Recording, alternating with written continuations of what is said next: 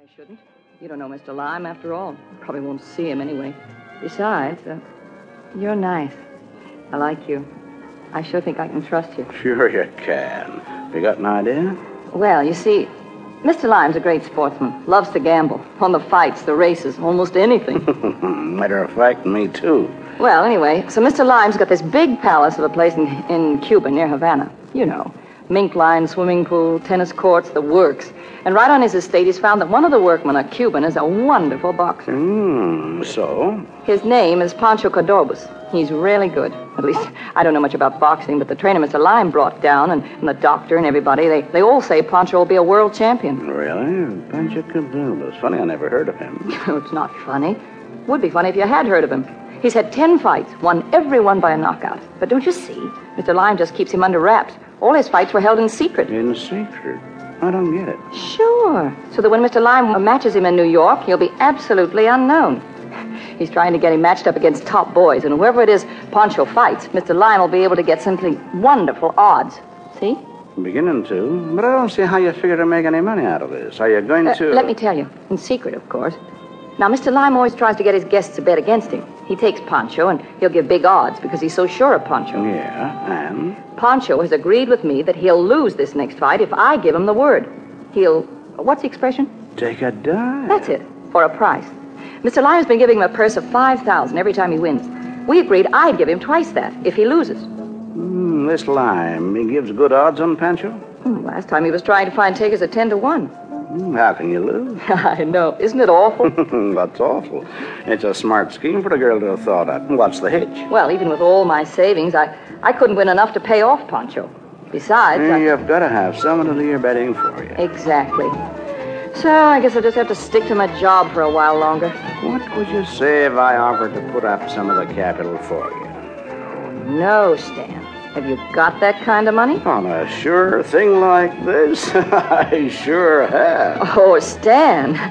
Look, I'll give you all my savings right now. Wait a minute. $1,000. If you can only help me out. Well, all right. You know, this will be a good thing for us both. Oh, sure it will. Let's both have a drink on it, shall we? To celebrate our partnership. Oh, Stan, you're wonderful. And you're sure you'll be able to raise some cash to bet? On this kind of a proposition, I'll have $30,000 cash at least. Oh, Stan, how wonderful.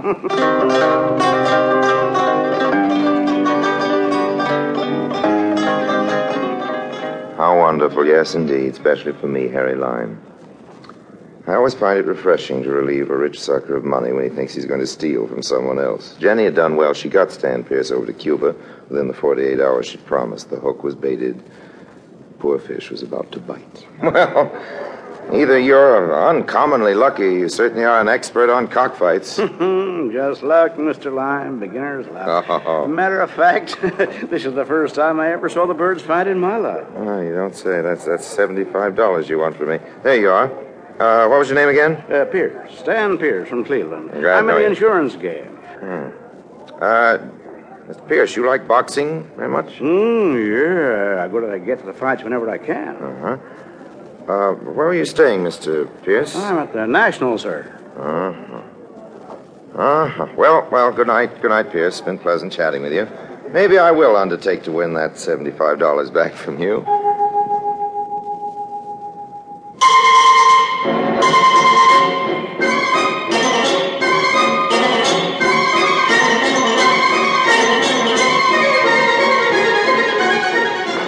It's important to handle a chump with artistic appreciation. Limousines, country estates are expensive, but for me, well, I regard them as legitimate business deductions. I wanted to make sure this chump Pierce was impressed. I even had a half dozen pals on hand, all dressed up to the nines, pretending to be my weekend guests. Charming people, all of them, really. Very capable of giving my chump a good time, flattering him, making him feel nice and secure.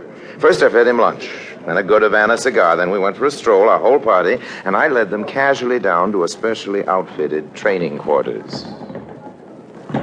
Oh, Harry, this is the fighter you were telling us about. Discovered him yourself, I understand. That's right, General. Wow, that. Is that why you were asking me if I went to prize fights, Mr. Lime? What do you think of him? He's fast, isn't he? He certainly is. What's his name? I call him Young Pancho, of course. I don't know yet whether he's any good or not. He hasn't fought a single fight.